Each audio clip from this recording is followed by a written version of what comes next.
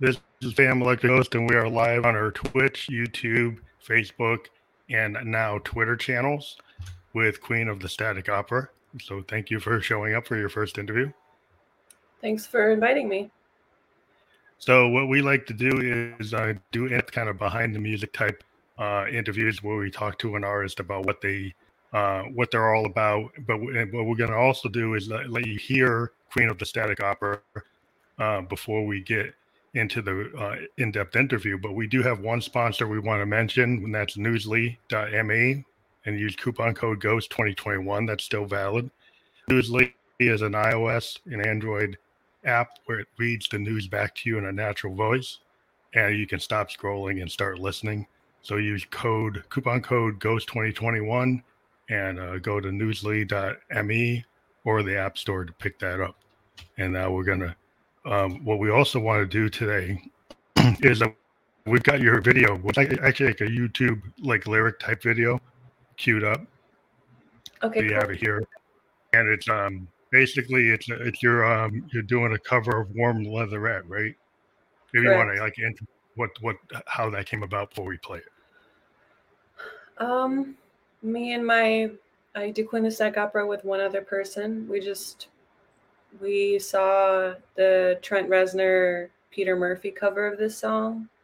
And obviously we knew about Depeche Mode and Mute has a huge legacy and stuff. And I don't know, we kind of just decided to do it randomly one day and it came together really nicely. Not much to say about it, I guess. It's a cover. So yeah, I really appreciate the original writer of the song and everything. And he's said he likes my cover, which was a huge honor for me too. Cause he's just awesome. He's done Nick Cave and Depeche Mode. Those are people he discovered. So it was really cool when he said he liked it. So I was happy about that. Yeah, that's very encouraging when you do a cover and the people that were responsible for it tell you that they like it. I mean, that ends up, and I think that's gold. Well, especially in this genre too, because it's he's like a synth innovator, and so then we're doing synth music, so it's wow, that's incredible. That's he's this genre is so new if you actually think about it. So it's yeah, that's a legendary person. So yeah, it was awesome. I'm happy about it. Okay, so we're actually going to play some comments from some of your fans. We'll put up there, actually shows up, but we're going to go right to it. We're going to put you on mute while we play it, and then we'll come back. All right? Sure. I'm going to try to host this channel. So here we go.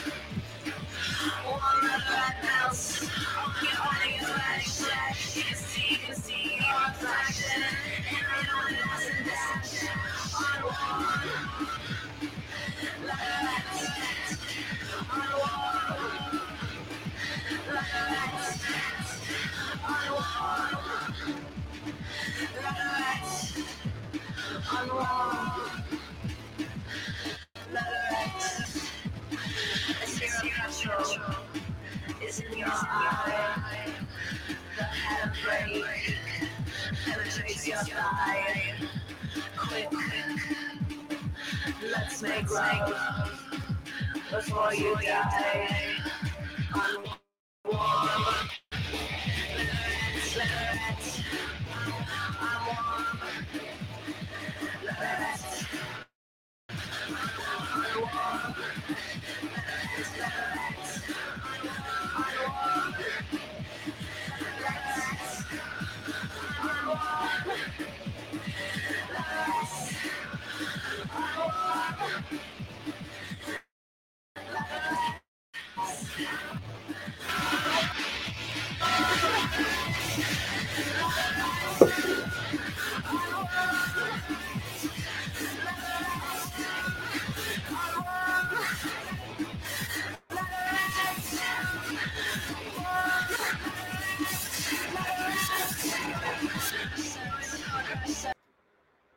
So now we're back.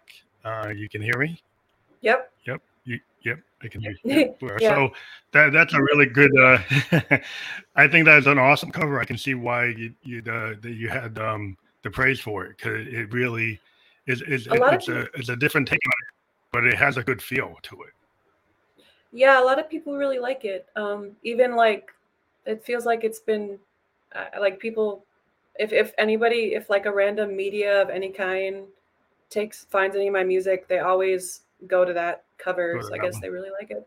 Yeah. Yeah, it stands out. It's just you did something really. You did it justice, and you had your own spin to it with the way your style. So it kind of brings out the style, and we wanted people to hear you. So now they've got a good idea of what you sound like. Because sometimes we used to do interviews and we didn't actually play the music from the bands, and it was like, well, people were wondering what we're talking about.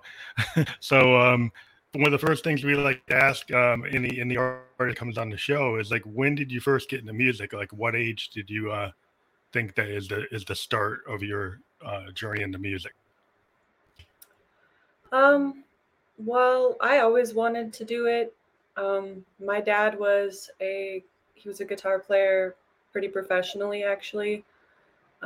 So I had grown up with like a lot of really cool like rock star legacy photos, like with my parents' photos. I meant stories, but both of my parents were in a band and stuff. So Okay, so it was like I natural. remember I tried to like play the piano. It was like the first thing I tried to play because we had a piano in my basement and my parents would have band practice, and I would try to like make up songs without really knowing how to play, and I play like the xylophone and stuff, just like weird little toys. I wanted to be in the band. So I guess it's cool from to have there when parents. I think it's good to have parents that encourage you, but a lot of people look at the arts and they're like, well, you can't do anything with that, so they don't encourage you, right? So it's cool to have parents that actually were in it, and so that must have been a really a great lift for you wanting to be in it, because sometimes you have children of musicians, maybe they don't want to be musicians, but in your case, you did feel it. You felt like yeah, you wanted to be part of it. yeah, absolutely. And like my sister, she didn't, I mean, she loves music, but she wasn't like trying to play music. So it is like me, I just wanted to do it. Like, yeah, she had theoretically the same opportunity to try to learn it, but I wanted to do it. Um and yeah, my dad and I were really close. And so he was like the really serious musician. I mean, my mom did music too. Like my mom's a really good bass player, but my dad had like a lot of really amazing like rock star legacy stories that just like made me really want to become a musician, I guess. Yeah. He was a professional musician, part of the Minneapolis Sound, right? From what your write up Yes, is. correct. Yeah. hmm He yeah, he knew Prince when he was a teenager. He opened up for like Tina Turner, and like he had like a really incredible like career. And I hope someday I can have a career as incredible as he had. Honestly, that's what I'm trying to aim for, because I'm still not quite there yet. But he does inspire me for sure. That's interesting, because the whole Minneapolis Sound, I mean, that's kind of why I'm a synthesist. You can see all my synths behind me. Yeah, But yeah, I heard. but it's like, yeah, Prince was like one of my big inspiration, besides like Parliament, Funkadelic, and Herbie Hancock and people like that. I grew up listening to like Stevie Wonder, and like, oh, I want to do that. And Yeah, my dad wasn't a musician, but he had an amazing record collection. He had like all the Motown, all the Stax, all this jazz. and he just had like a really nice turntable, good hi-fi system, and he liked to listen to albums all the way through, and he would like encourage us to like, yeah, this is cool. That you sit down on a Saturday night and listen to Brubeck or listen to Sun Ra or go listen to Funkadelic, and he would listen to the whole thing and then turn off the TV and say like you should check this out. And I thought that was really cool. And he was never a musician, but he was a fan. He was like a music fan, and I think that's kind of interesting. I picked up on it like the way you picked up with Dad. Yeah. Well, I mean, my dad was also like really good at being a fan too. So that was another thing too. Like he had just like this endless like encyclopedia of like musical knowledge. So like he passed on, but like before he passed on, we were always like talking about music. And that's probably like, yeah, that's probably a huge factor in how I learned like what being an artist really means, which is like some people think they kind of want to be an artist, but but they don't really. It's like so much more than the surface. You know what I mean? It takes a lot of dedication. That's the kind of next question I get into. It is like when you're talking to creative, artists like yourself, like you can be a musician, but then you could be a musician that's like a studio musician, or you could be a concert pianist, or go to a conservatory. Like, what made you realize that you had a talent and you wanted to write your own material? Because some people will get into it and they'll be a singer and they'll work with other people who write the music, but the singer songwriter has always made me very interested in singer songwriters, because I kind of grew up in the 70s, a child of the 70s, and that's the age kind of the singer songwriter. And that to me was like that's like the complete musician, because then you feel like they're telling you a story that's a lot of who they are.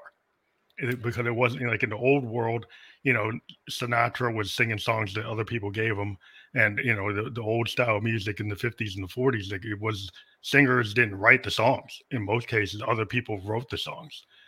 So what made you want to be like a singer songwriter? I totally agree with what you're saying. And I have thought about this a lot. When I guess, like I said, I tried to play piano at first, and I would play piano while my dad just would like play guitar, and I would kind of try to play along. Then I learned guitar chords, and I learned I could like put together songs, and I was like 10. And that's when I just started writing songs. And I think I started writing songs. Honestly, I'd always kind of written like poems and stuff, and I tried to sing them always. So it was kind of natural to me. I thought like you had to write songs. Like I thought that was just part of it. And my dad really emphasized also like that's a really important part of it. I mean, my dad was a songwriter. Like he was a good songwriter, but besides being like a really good guitar player, he actually like wrote the song in his band that had like a Billboard song. He had like a Billboard 200 song in like the 60s, and he wrote the song when he was like 19. So like awesome. I think he was always like all those skills, like singing and guitar and drums, that's good and dandy and great, but like a song is like the most important part. So that's what he always kind of said to me, I guess. So that's probably why I got into it. And I was really good at like with words and things like that, and I still am. So I have stories to tell and stuff like that. Well, I think that's the core. Yeah, sorry. Keep going. I was just gonna say, yeah, he gave me confidence in my songwriting too. I think like he noticed I had a talent for it almost immediately. So I just kept going on that path, and I'm still a songwriter to this day. Well, that's cool that he inspired you, encouraged you, and gave you kind of that path. And also, like, being a child of the 70s is like the Beatles were kind of like, and even today when I interview bands and artists, they always talk about the Beatles just because of their songcraft of Lennon, McCartney, and Harrison, and even Ringo Starr. They're just the kind of classic power pop or pop music that can just transcend and be so popular, but have some depth. And I think that's the whole core of being a songwriter, is like you put together a song like the way the Motown guys used to put songs together. Just they had those beats, they had the lyrics, they had the vocals. Yeah. Like when you're trying to craft a song and it's got the structure of a classic song structure, even whether it's pop or soul or any of the big art genres, it's just like it. Sometimes today it feels like some bands are kind of stuck in like clips or just the hook, and not Yeah. thinking about the kind of classic sound structure that you get from the late 60s and 70s, but I Yeah. digress. No, I agree, and I think it's funny because I never think about structure anymore because it's so like in tune with me. Like I know like how long a verse goes, how long a chorus goes. Like I don't need to think about it because I've been doing it for so long. But I think I'm guessing my dad must have taught me when I was young because I don't know how I figured it out because I still know it. But yeah, I totally Yeah. agree. Yeah, And today we're living in an age where there's so many different genres where you have, like EDM and trance and hip hop, where sometimes the structures are, you never know. Because I mean, hip hop, you could be coming from a jazz place, you could be coming from a funk place, so it could have yeah, the same kind of structure. But either types of forms where they're stuck into the drop, they're stuck in a kind of a repetitive structure, even if I you get would. into like, yeah, I was I unless kind you're of like. like sorry. I didn't mean to No, talk but over what I'm you. saying is, like, I think there's a lot of cool things, and there's modern music you can get into. You can say, well, that's the way it is. Trance has that certain structure, or trip wave, or EDM, or any of the big beats, whatever. There's all this structure, but I can go back to new wave, and I Yeah. love the kind of structure of new wave music. Being a synthesist, it's kind of like, oh wow, I heard Joy Division, they became New Order, Depeche Mode, named, like The Cure, all those bands it just felt really interesting. They took that kind of post punk spirit they was coming out of the Clash and the Sex Pistols and even Brian Eno stuff in the 70s, and then finding a way to not do what Yes and Funkadelic did, which was do like Grateful Dead 10-minute, 15-minute songs, but actually Yeah. create pop songs, songs that Yeah. were 3 or 4 minutes long with those progressive techniques from those synthesizers, and being able to bring funk and other things in. I think that was what's cool about new wave is like people think, oh, it's all synth, but there's a lot of interesting bass lines, really Yeah. cool guitar that is kind of post punk. It's got punk aesthetic to it, and I think that's been what I always love about the '80s was the kind of melting pot of all the different styles, Yeah, kind of I coming together. I I agree. I love 80s song structure. I think it was like the pinnacle of like great songwriting from like a structural place, like how the vocals were, like the chord progressions. Like I'm not super into the I have respect for people who do like the 10-minute long, like complicated instrumental music and stuff, but it's not what I like listen to. Yeah, yeah. And it's not really what I enjoy. Like I love 80s music though, so I so agree. Like new wave is amazing. I love that stuff. Well, I like the fact that they were able to take the same, take the mini Moogs and take the Hammond organs and take all those things that the Yes and Sticks and all the bands were doing and find a way to, shorten it and make it more poppy or get the hook tighter. I think that's where the Prince has taken stuff from like a band Hmm. like Kraftwerk. Kraftwerk's very experimental, but he took their kind Yeah, of vibe and it made it more digestible. And even took the Parliament funkadelic vibe where they could go 10 minutes, and he brought down the same kind of funk, but brought it down to a song like Kiss, or yeah, and wow, he's like that's funky as anything funkadelic would do, but it was way shorter than anything they would have done. But it gets to the point, and I think that's what the cool thing about the '80s is. You can kind of get to the point and still have a lot of experimentation from the progressive side of the music, I think which I is think that's kind of what. Sorry, I didn't mean to interrupt you. I keep well, doing that's this. fine. I think No, you're it's ending fine. and then you're starting. Sorry. I was gonna say, yeah, I agree, and it's funny because kind of like Queen of Static Opera as a project conceptually, instead of like taking like mixtures of like kind of like the 80s stuff, but then also like experimental like noise music and Yeah, like making it like pop. That's kind of what the project is, and it's really weird and it's hard. Like it's kind of strange because I don't really know where I fit in like the internet hierarchy of like where you belong because genres. like a lot of the yeah because like a lot of the like more like noise metal people they want to hear like songs without hooks and stuff like that and songs without clean vocals and I'm like trying to do this noise pop thing is what I call it, which is like has clean vocals and hooks and is melodic still but like also like noisy, you know what I mean? So it's Yeah, it's got that Trent Reznor kind of Nine Inch Nails noise, but a little more poppy. yeah, So you pretty got much. like you got the Grimes kind of reference, if we're Yeah. going to talk about like reference points. But like Trent Reznor is a big influence for me. I use a lot of tools in my synth design. You know, I use a lot of make noise, Eurorack type stuff to try to get that weird dissonance. I like one thing about synths that is interesting with what I like about Trent Reznor is like synth pop when it started. You know, you get bands like The Cure and they kind of poppy, and then you get a little Yeah. more darkness for a band. Well, a band like Joy Division is a little dark, you know, and then you get the Depeche Mode is a little dark. But Trent Reznor takes that and it has a kind of punk edge, like a death metal edge, but it's synthesizers Yeah, that pretty much. showing that you can be have an attack on a synthesizer that's as heavy as the Clash or as heavy as any like you know as any of the death metal bands or even like you know Deep Purple or trying to hit hard. You know, you're trying to hit something, and sometimes synthesizers are looked at as oh that's a pop machine, you know that's a dance machine, but True. you can actually have a dirtier sound if you use like a Moog and you're running through filters and you're running through all kinds of weird things. You can get it sounding distorted as hell. Yeah. um, No, I and agree. and I kind of I like to do that.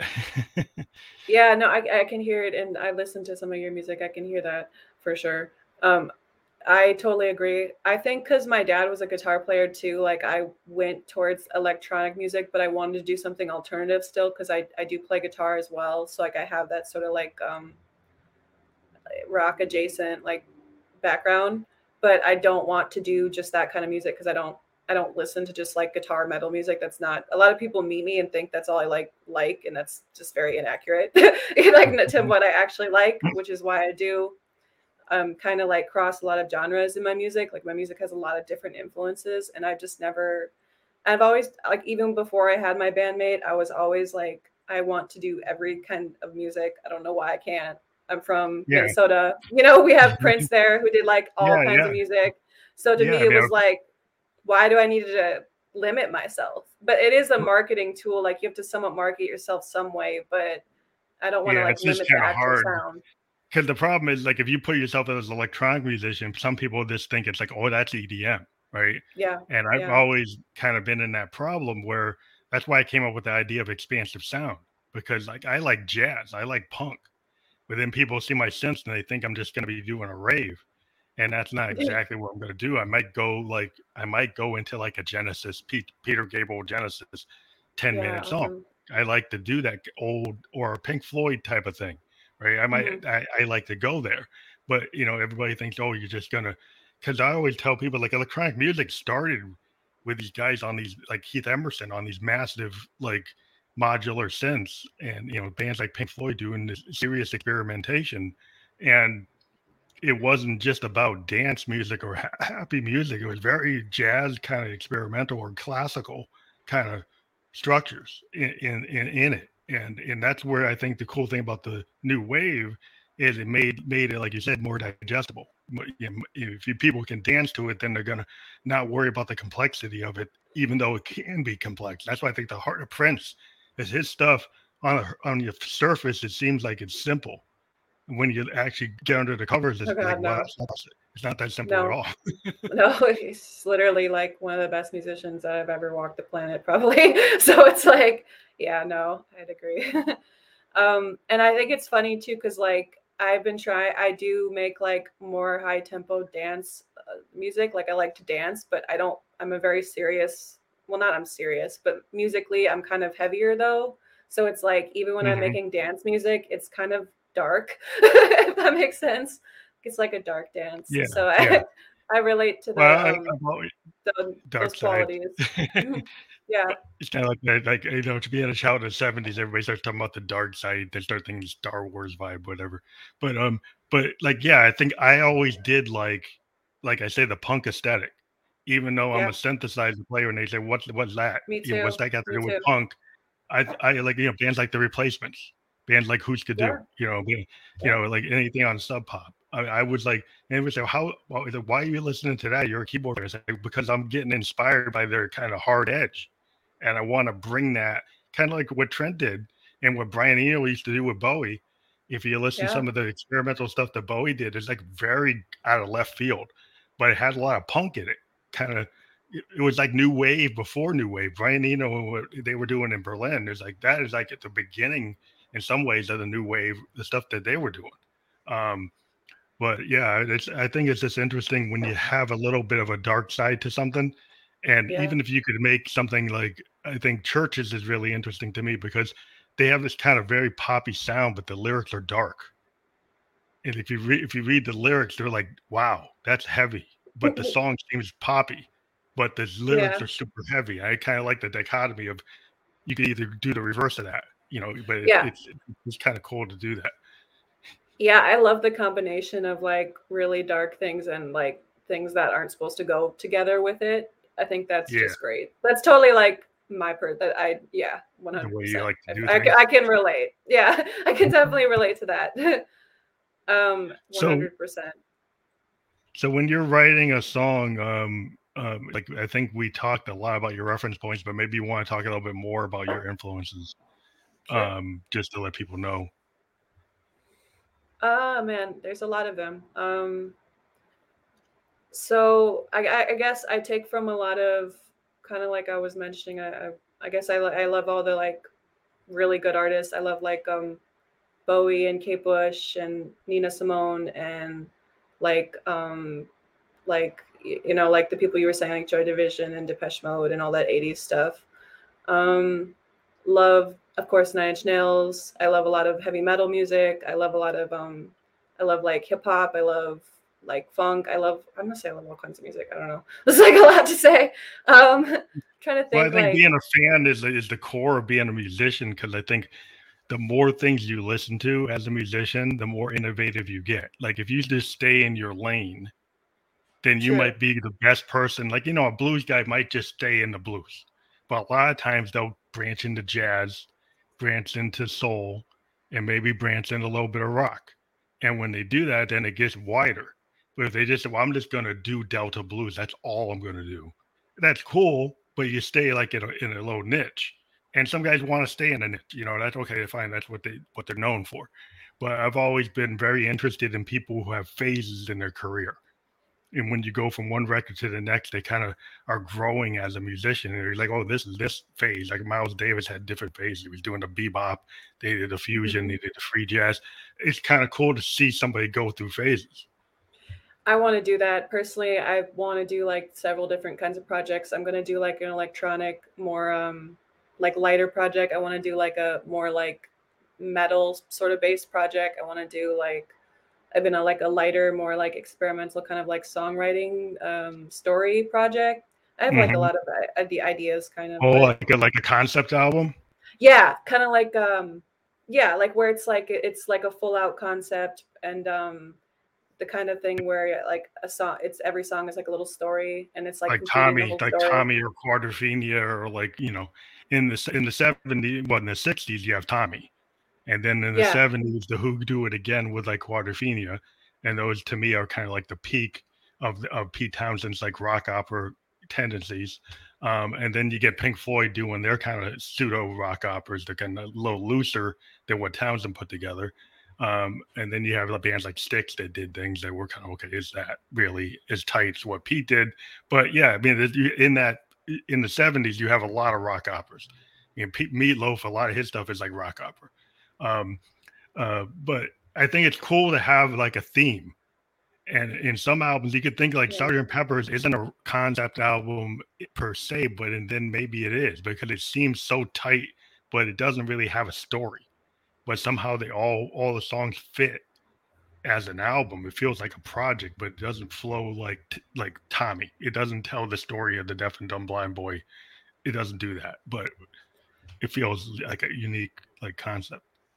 I kind of wonder if like they put it together later that oh this could work as a concept like when the Beatles were doing that album and or if it was I wish I wouldn't know. I'd have to like there's probably writing and stuff on it from the fans, but I did try to do kind of like a concept with my first album, and it sort of is a story.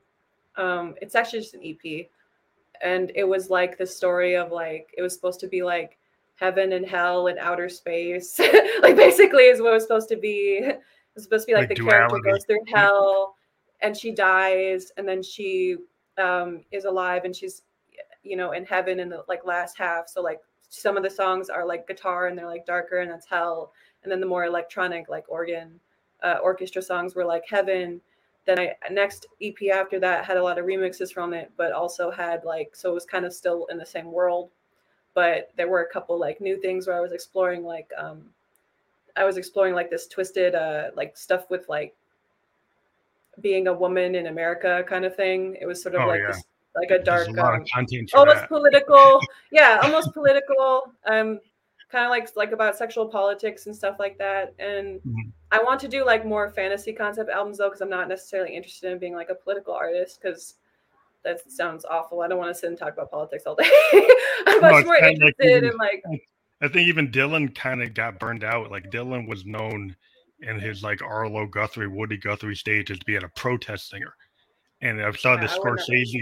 I saw a Scorsese documentary, and he was very uncomfortable with being called like a political singer. Though I mean, his music is inherently in the '60s. Some of it is very political.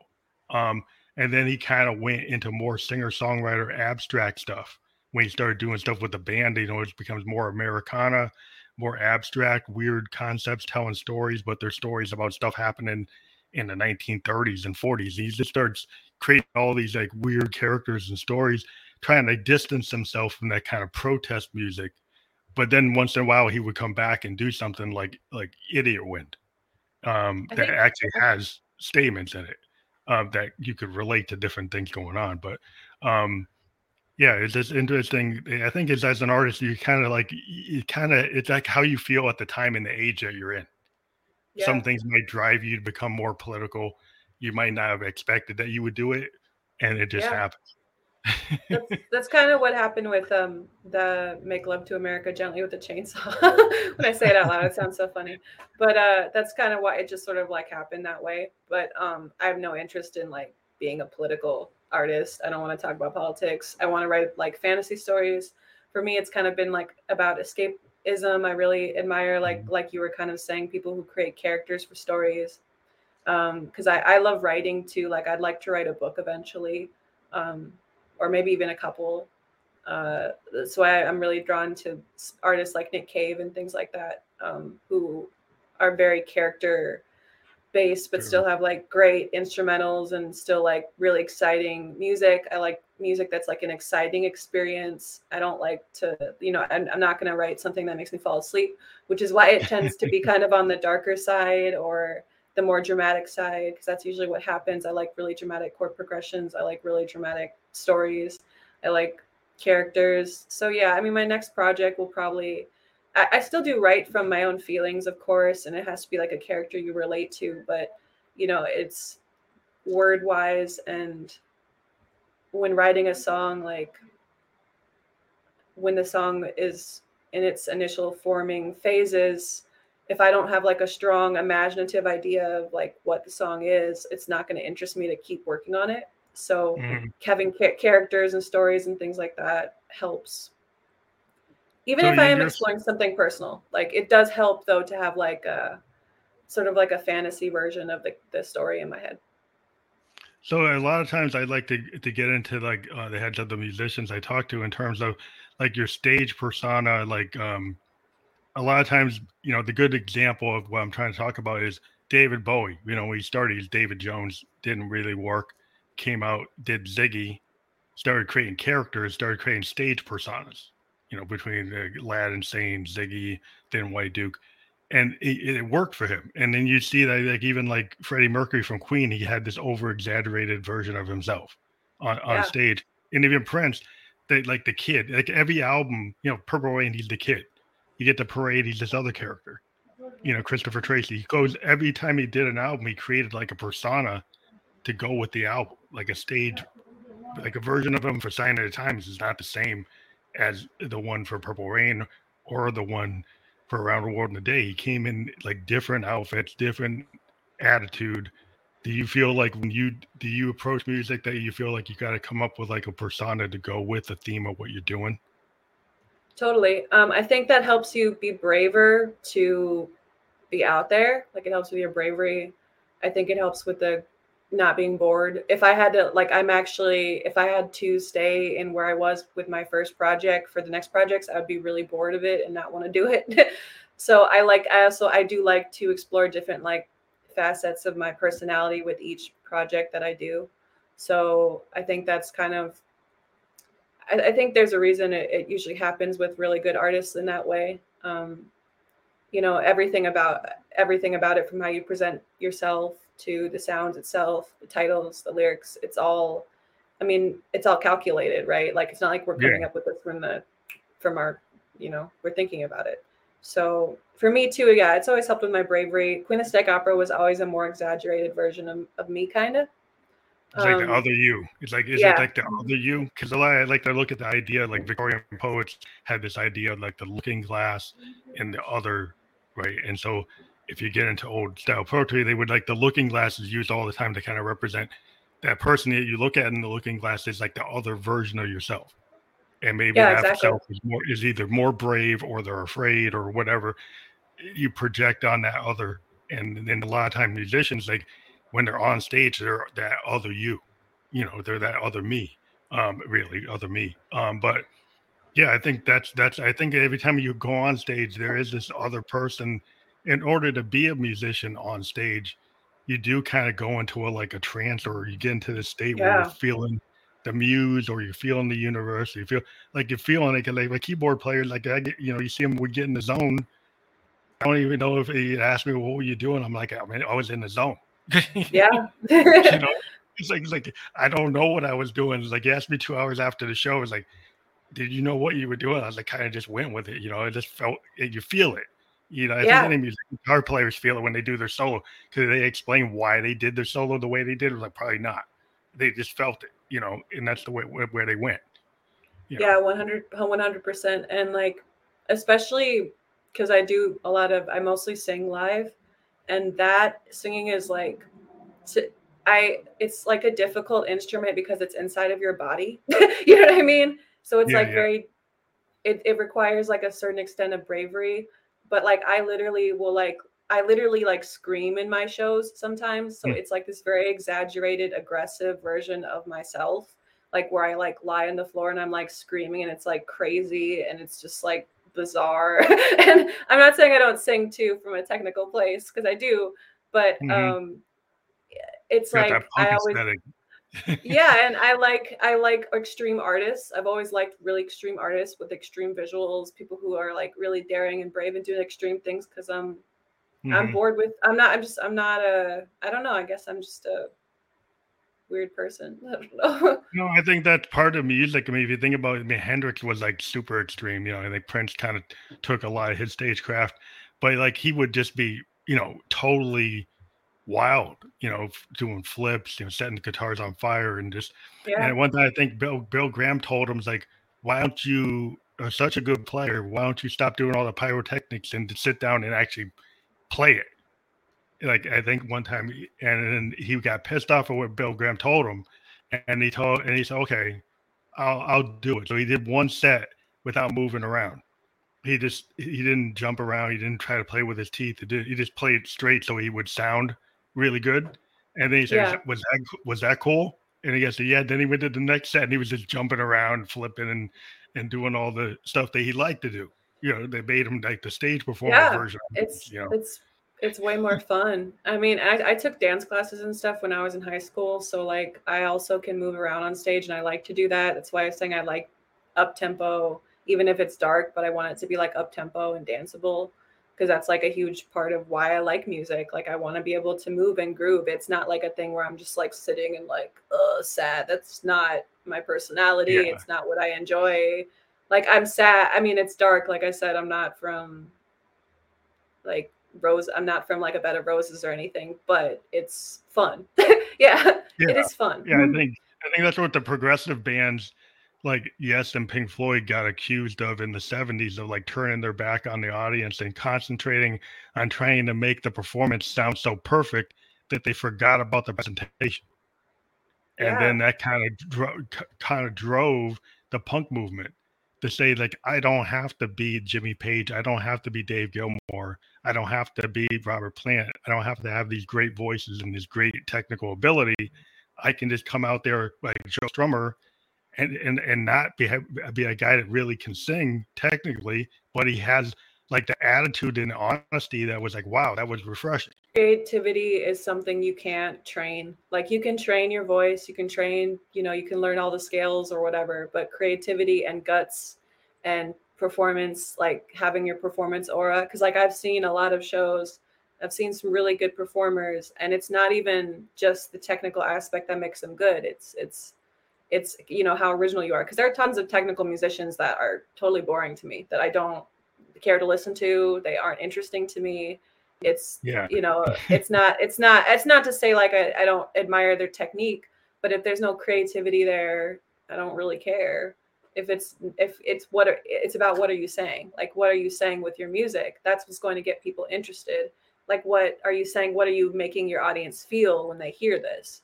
I think a lot of people, especially like in Minnesota, for instance, there are a lot of really good musicians there, and a lot of them get really caught up on like chord progressions and like jazz and like stuff like that. And sometimes it's like, but what about like a good song? Like, like you guys are so caught up in being impressive to other musicians. Like the core essence of like the good song isn't there. I don't know. Like my bandmate is really talented, and it's interesting to me that sometimes he'll only write with like 4 chords or something, but it's like just sounds phenomenal. And it's like, yeah, I mean, if you think about the Ramones, like they have this guttural attack. It's very simple, but it just hits, and it's poppy, and it doesn't have to be. You think about the early Clash, you get the bands like Husker Du, and a lot of stuff on Sub Pop. It's just like the punk aesthetic doesn't mean that you have to know all the Beatle chords, right? That you just to come out and actually say something that hits with the audience, and then you're like, okay, you get these like punk or like post-punk bands or just that kind of spirit. yeah. This always to me was like when I first heard the Replacements, like Sorry Ma, Forgot to Take Out the Trash album, and it was punk. It was like Clash. It was like Sex Pistols type stuff. It was like very raw. It wasn't as poppy as they got. They got a lot more poppy. But that was like raw, and there was something about that raw nature. I was like, wow, I like that. I like bands that can come out and maybe they're not Jimmy Page, they're not Led Zeppelin, they're not Pink Floyd. And sometimes you don't want that. Sometimes like maybe if you're in the basement with your headphones, it's cool to listen to Dark Side of the Moon because of all the work that went into it. But sometimes you just want to punk out. You listen to Green Day or The Clash or Nine Inch Nails. It's like, yeah, I don't need that technical aesthetic to be happy. I think your talent can be innate without it being overly like I said, I'm not saying I'm not saying like you should never try to get better or anything, I'm not saying that, but I am saying like the song core and what you're saying and your creativity and your guts and your personality is what people are actually going to be more interested in. Like you can always clean up other elements of it. And like as you develop, like as a singer, like I've gone through phases where I sounded completely different from what I sound like now. And I'm glad I did go through those phases because I think it helped me learn what kind of voice I would I want to have. And I have a certain taste in vocals, and there are a lot of vocalists who can be really good with voice lessons and like technical things, but their voice has no character to me. So when I listen to somebody like I was listening to PJ Harvey yesterday, and it was like her voice is she's phenomenal. Like her voice has so much character. Like you can tell she thought about like emoting in even if it's not like an overly complicated vocal line or anything. Like she's not trying to like hit like Whitney Houston notes, but it's like so. I think it's like so thought out. Like a Liz Phair. I love Liz Phair, Exile in Guyville, right? And I like her kind of. She doesn't have like a Whitney Houston voice. That's not what it's about. She has this kind of deadpan, kind of Lou Reed, Velvet Underground take on stuff. Yeah, it's coming from this underground kind of girly sound to this kind of punkish post-punk, her post-punk interpretation. And I always like that. I always try to tell people you don't have to have the perfect 5-octave voice, or the baritone voice, or like a lot of times, like if you listen to Motown, he's like, you would think, well, there's no way I can sing it all, right? Because you got to be like Smokey, you got to be like Marvin Gaye, you got to be like the Four Tops. Those guys are just like, they're perfect Yeah. voices. There was a whole period where that's all you couldn't even get to the microphone unless you could be like a Smokey or be like Sinatra. They wouldn't even let you near the microphone. That is true. It's a different time. So now Dylan kind of opened it up where, like, where's he coming from? He's coming from like outer space, but it's like he has different variations of his voice too. He could do like a Nashville Skyline version of Dylan, where his voice is, wow, that's really pretty. I mean, he actually could get the tone. But then other times he does this kind of Arlo Guthrie kind of nasal version of himself that was just a kind of caricature of himself. And then people would say, well, that's really, you either love Dylan or you hate Dylan. But like, I think this thing about him is like, he doesn't just have one voice. If you listen to his catalog, his voice changes all the time. It's like different versions of himself. Yeah. My parents were big Dylan fans. I like some of his music, but I'm not like I do respect the like songwriting though. I can see how it's like.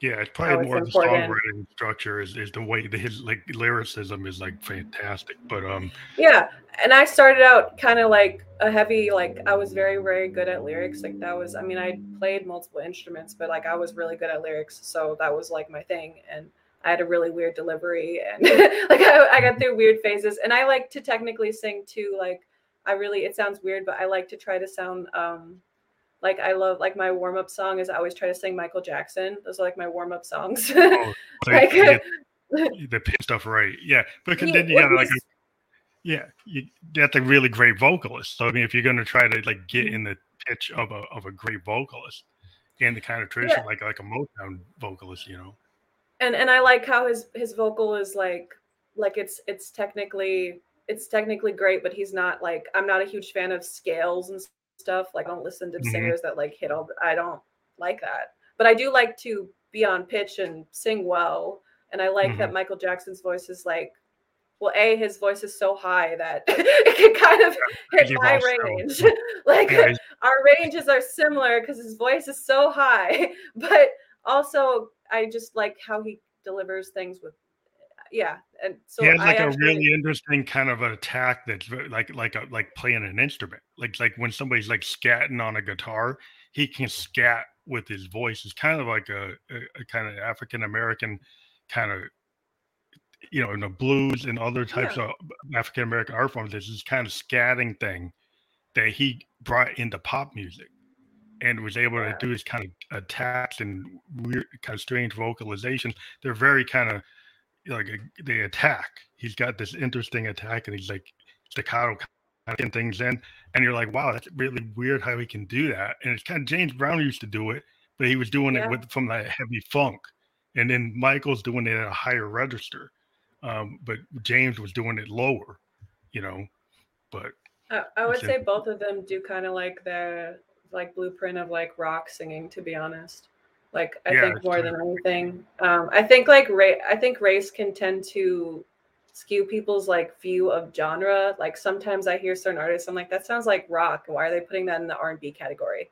Like The Weeknd, they'll always say he's like R&B. I'm like, that dude is like pop new wave. Like, what are you talking about? Like he's doing like industrial ambient, like he makes music like my music. Like that is what the problem is like you get thrown in R&B if you're a certain tone. Yeah, no matter what you do, they throw you in R&B, even if you're doing like like if you're doing like a punk thing, if you're coming in and you're doing something really industrial or heavy punk, and then they're like, oh well, that's a black band, so they're like they can't be on the rock station, and that was kind of like when Living Color kind of tried to show me that you could be a heavy metal rock black band, and everybody's like, wow, you can. I didn't think you could. Well, you forgot about Hendrix? I mean, like, You know, literally invented the genre. Yeah, that's why I it's always people pretty say, "Well, ridiculous. rock is this," and it's like, wasn't Hendrix like a rock god?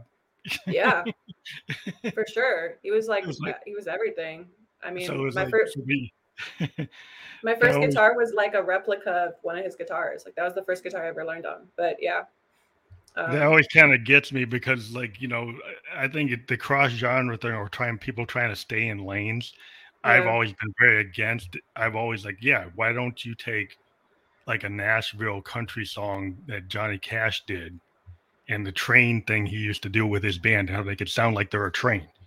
And sometimes you can take that and you can bring that into other things, well, right? he And he especially translates really well to like rock covers of his yeah, songs. Like are the like the shit. Like they're really cool. He yeah, can well, they got translate this well. kind of. He was like this outlaw. He was doing like this outlaw Yeah, country. He's the original outlaw country. Man in Black. You got the train coming talking about Folsom Prison. He's going. It's like he's going there, and he's always kind of identifying with the bad guy. He's always yeah. saying, like, yeah, I'm the boy. The whole song of the boy named Sue is like a story of like this, like, criminals.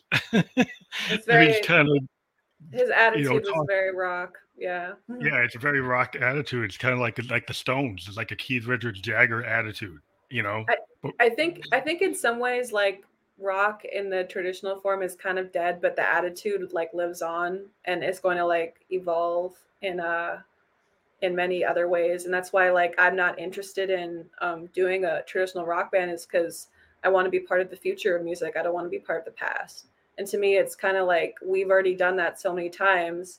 To me, I hear more innovation coming from like the beat, the beats like more that are more popular in like in hip hop right now or like in yeah, synth pop, even like some of it, the stuff that's coming out like sonically, not necessarily what they're saying usually, but sonically fucking like very evolutionary like stuff. I want to be part of the future. I don't want to be part of the past. So that's why I never, even though I do love that stuff, I'm not saying anything against that stuff, but that is why I never, that's why I didn't commit to like a real rock band really. I think it's like a real rock band, like a modern take on a rock structure, like a modern take on a Led Zeppelin. Doesn't have, maybe it's not Zeppelin. Maybe it's more coming from like a Guns N' Roses thing, because the Guns N' Roses, everybody said bands like Guns N' Roses when they came out couldn't happen, and then they happened. Or like even like a Def Leppard, like Def Leppard showed up in an age where bands like that weren't really doing well, and then they came on the scene and like bam. So once in a while you'll get like a Def Leppard or a Guns N' Roses. But lately we haven't seen that. We haven't seen another band like that break through. So it seems like, oh, rock's dead because we don't have another Axl Rose. We don't have that. Um, but I you think never know. Somebody might be inspired and come at it like the way Nirvana came on the scene and kind of brought back punk with grunge. Everybody thought punk was never going to come back. that's true. I mean, I think like I think, like I said, I think if it does come back, it's going to come back with synthesizers. That's like what I personally think about it. Like if we ever had another Nirvana moment, it would be like with like distorted synthesizers and Yeah, probably I some kind of weird stuff. genre meshing. If Kurt Cobain was like now, it would be something like that. Like he would Well, probably yeah, he'd probably be using a Moog or a Prophet running through a like Eurorack, he'd going through probably like like he'd probably like rap and scream. Like he'd be like one of those like screaming rappers. That's what like Kurt Cobain would be now. That would be cool. Like we need to find somebody who has that kind of like emotional authenticity. Maybe there are people. I guess I'm probably like Yeah, I I think mean, I there are. think in the underground, I talk to a lot of emerging and underground artists, and I've talked to like some Australian rock bands that nobody knows about, right? And they're very inspired by like heavy metal, but they're coming at it from like an Australian perspective. Or I talked to some bands like in Berlin, and there's like a heavy metal scene in Berlin, and it's not just industrial and electronic. There's actually a lot of rock going on in Germany, and I'm like, that was really interesting to me because I wasn't hearing it here. But when I interviewed the bands, that was like, wow, Oh so yeah, there's a lot of cool Germ- stuff going on. Germany loves like industrial and metal. Yeah, there's a huge like goth scene in Germany Yeah, for there really, sure. very much into it. But then I talked to some guys in the Netherlands or Iceland, and it's like synthwave. It's like new Hmm. wave stuff going Yeah, I on. can But see it's that. like every scene's different. But That's true. In America, we have all kinds of people. I think because America's so big, it's different too. Depends on what part of the country you're in, determines how popular something is there. I mean, like like I've never grown up somewhere where country was really popular, for instance. Like I've never grown up somewhere like that. But if you look at the sales, country music sells so much. Like yeah, it's like it's hitting like sells so much. hitting the So South and who? the middle of America. They're like totally country fans. They're like fanatics. Yeah, and They're I'm just like, so into I'm, and I'm like from Minneapolis, so we're like, I don't know what the country, what the fuck is that? Like, Yeah, I don't know yeah. anybody, not besides Well, Johnny Cash and like a couple of people. I like Dolly Parton, like Johnny Cash. That's about it, really. but I mean, my mom was from Morgantown, West Virginia, so every summer I would go to the coal mining area, and all you heard, I was living in Massachusetts most of the year, and then I go to Morgantown, West Virginia, and all you hear is like Waylon Jennings and Johnny Cash, and you see like all the old school guys from the Grand Ole Opry, and they're watching the Grand Ole Opry. Like I come in there like in Massachusetts, I'm not watching that. I show up in Yeah. '74. My grandpa's like, sit down and watch this. I was like, what's this? It's like, oh, it's the Grand Ole Opry. I'm like, I don't want to watch that. I don't want to watch that. But I kind of like force fed it, and I said, well, it's not so bad. For 2 months out of the year, I had to listen to it, and I said, well, then I started to like appreciate some of it, and and, There's some and realize, seriously talented songwriters. A lot of it's not my thing, but some of the like a couple songs, like I like Johnny Cash and I like a couple Dolly Parton songs. I think Glenn that, Campbell, some of the Glenn Campbell stuff is pretty cool, but yeah, yeah, it's your taste because like some people can get into it. Like if you're coming from a punk aesthetic and you say if I tell some kid I like Glenn Campbell, they're gonna give me the look. It's like what? It's that's like true. I think like outlaw country is most palatable for like more like alternative like rock or pop yeah, fans probably. Johnny It's like the Cash, people outlaw can stuff. respect him. I think a lot of Yeah. modern, hey, if you show them like something from Folsom Prison, they're like, oh yeah, that's cool. Yeah. They'll Badass. get it's badass. And if you see him wearing all black and giving people the finger, and Yeah. like Johnny was like the punk. He was the punk. Like he was a rock star. I mean, he was Yeah. doing stuff rock stars weren't even doing. He's getting put in jail. He's getting arrested. It's true. flipping people off. He's swearing at Now people. now I want to watch that movie about him. I'm gonna watch that after this. That sounds good. He's just a really interesting guy, and his music catalog is just fantastic. But yeah, we kind of went all over the place. But I want to ask about: are you targeting like your next album or EP or project for the next year, or is it going to be something like a future thing? What did you say? Targeting or touring? Well, targeting for your next like release. Like, are you going to be working on an EP or an album or singles? Oh, I mean, what are you doing I for your next project? well, well, I have a single that I'm going to be releasing soon, and it's just going to be on Bandcamp for a couple months. I'm really excited about the song because I think it's one of the best songs I've ever done. It is a little bit lighter than some of the things some of my audience might be used to that I've done, but I think they'll really like it because it's still very genuine and very somber, but like very well done. I love it, and my bandmate did an amazing job. Um, and I don't know, we just came together. We wrote this great song, and I'm really excited about it. So I'm going to release that. I'm working on my next project. I'm not sure where it's going to be. I have I have some other things I'm going to be releasing, but yeah, I'm working on new music. I'm going to be playing some shows this summer Mm-hmm. to just kind of for fun in LA, really. Mostly though, I think it'll be a full album. I'm going to try to do a lot more. Um, Probably like I don't know. I don't want to speak on it too much because I have no idea what it'll end up. But I am writing for it. So you have a goal of an album, and the single, do you think would be part of the album, or would be a standalone? No, it'll be part of the album for sure, and we're releasing that soon. So I'm really excited for that to be out. But yeah, and I'm going to be I'm working on new music as we speak. I have a couple songs that are for sure going to come out, I think. And yeah, I'm really excited. Are you booked for like any summer shows? Yeah. I am going to be announcing I'm going to be announcing some nice LA shows probably like tomorrow, to be honest. Okay. Yeah, I'm playing at like the Mint and Bar Sinister and like a couple cool venues Okay, if in you have LA. any of that, you could send that to me, and I can include it in the podcast description if you want any hype for it. Because I can, Sure. if you've got details, just send it to me. I will be publishing in like the next hour, so in order for it to be part of it, I need it in the next hour. But Sure. if you got that list, just shoot it to me through our normal communication, and I can include it.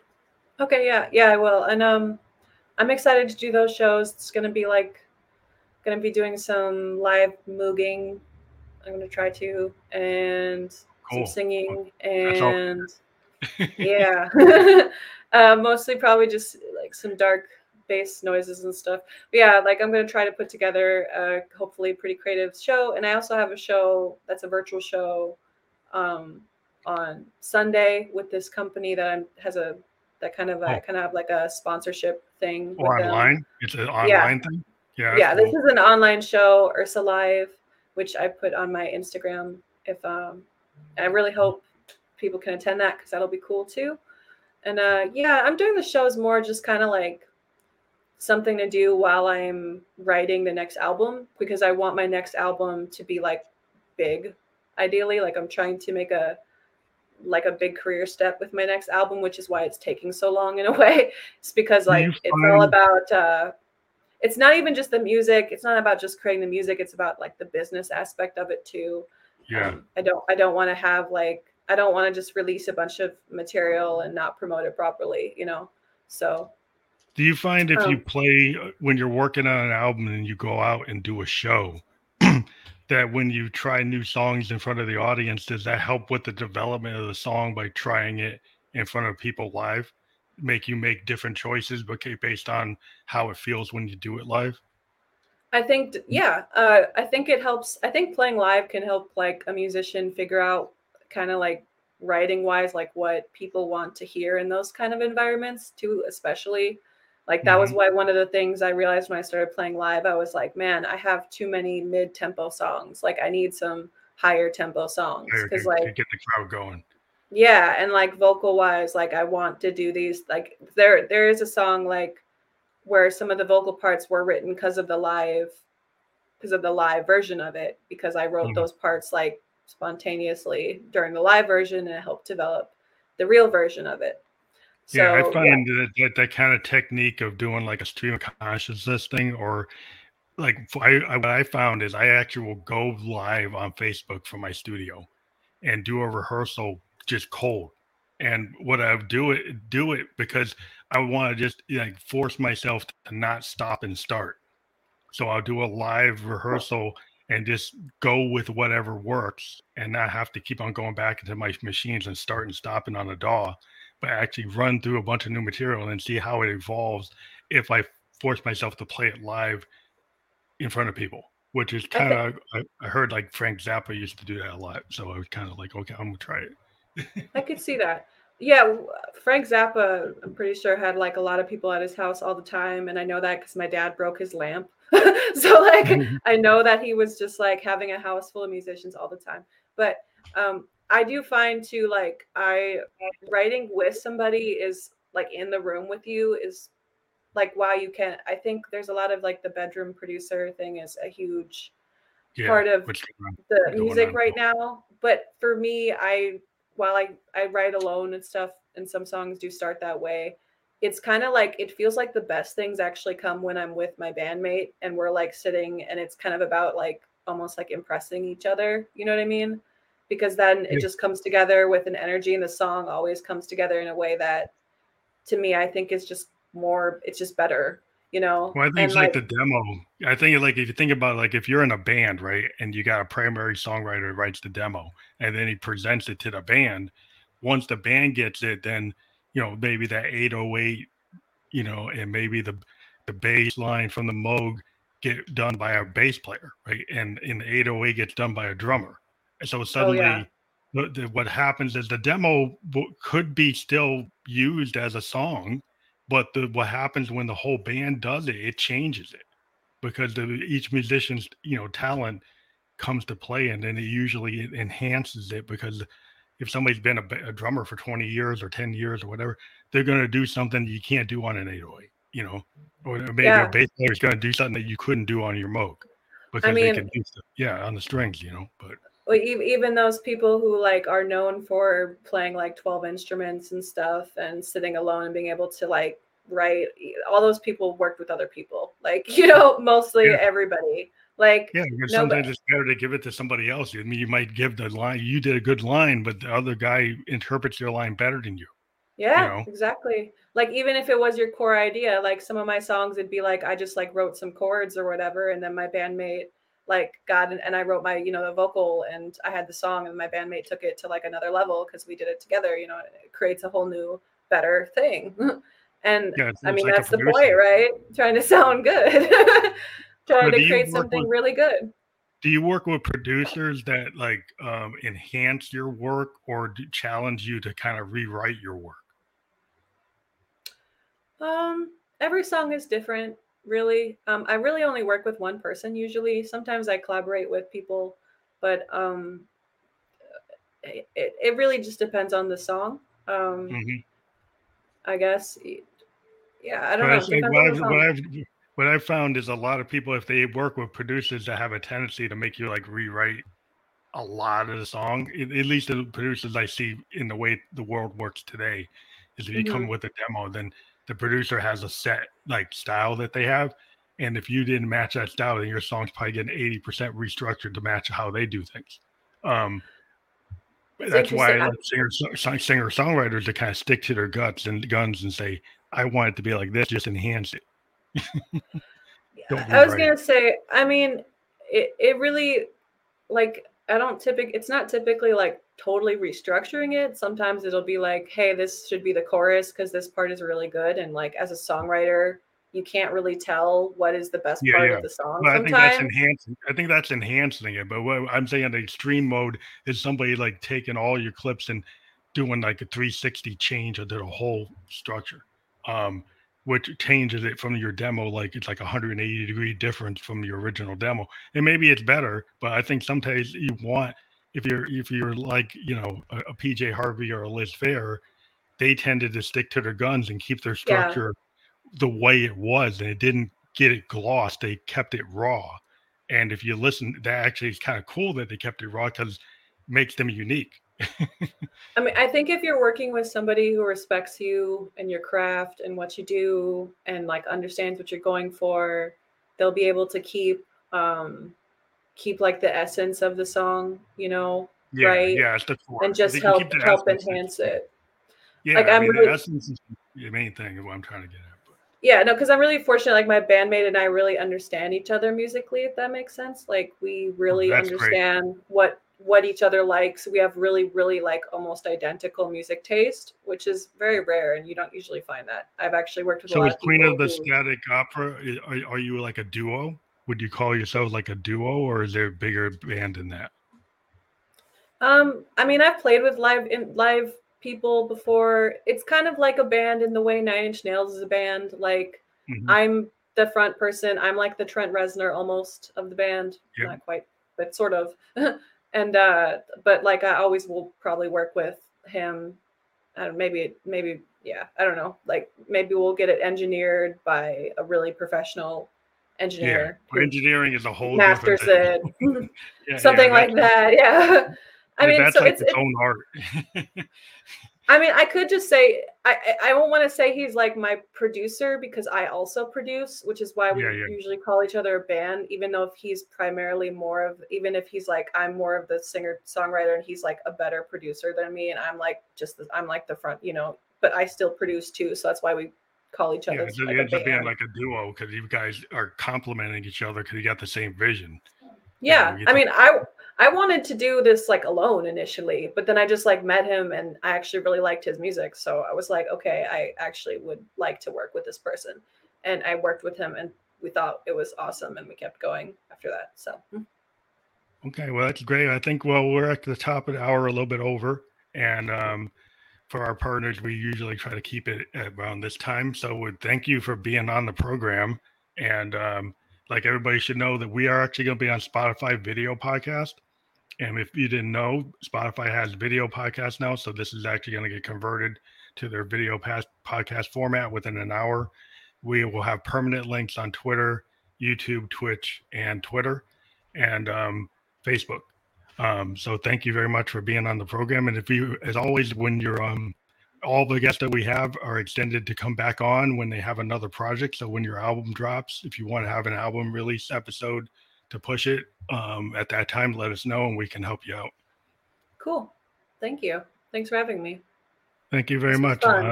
Everybody go make sure you check that link tree that's been scrolling across the bottom. We always encourage everybody who listens to this or watches this to go out and listen to the band that we talk to and, download, subscribe, favorite, playlist their music. If you dig it, make sure you get involved, hitting that like button, hitting the subscribe button, hitting the playlist in it. That's very important for musicians. So please do that. Thank you very much.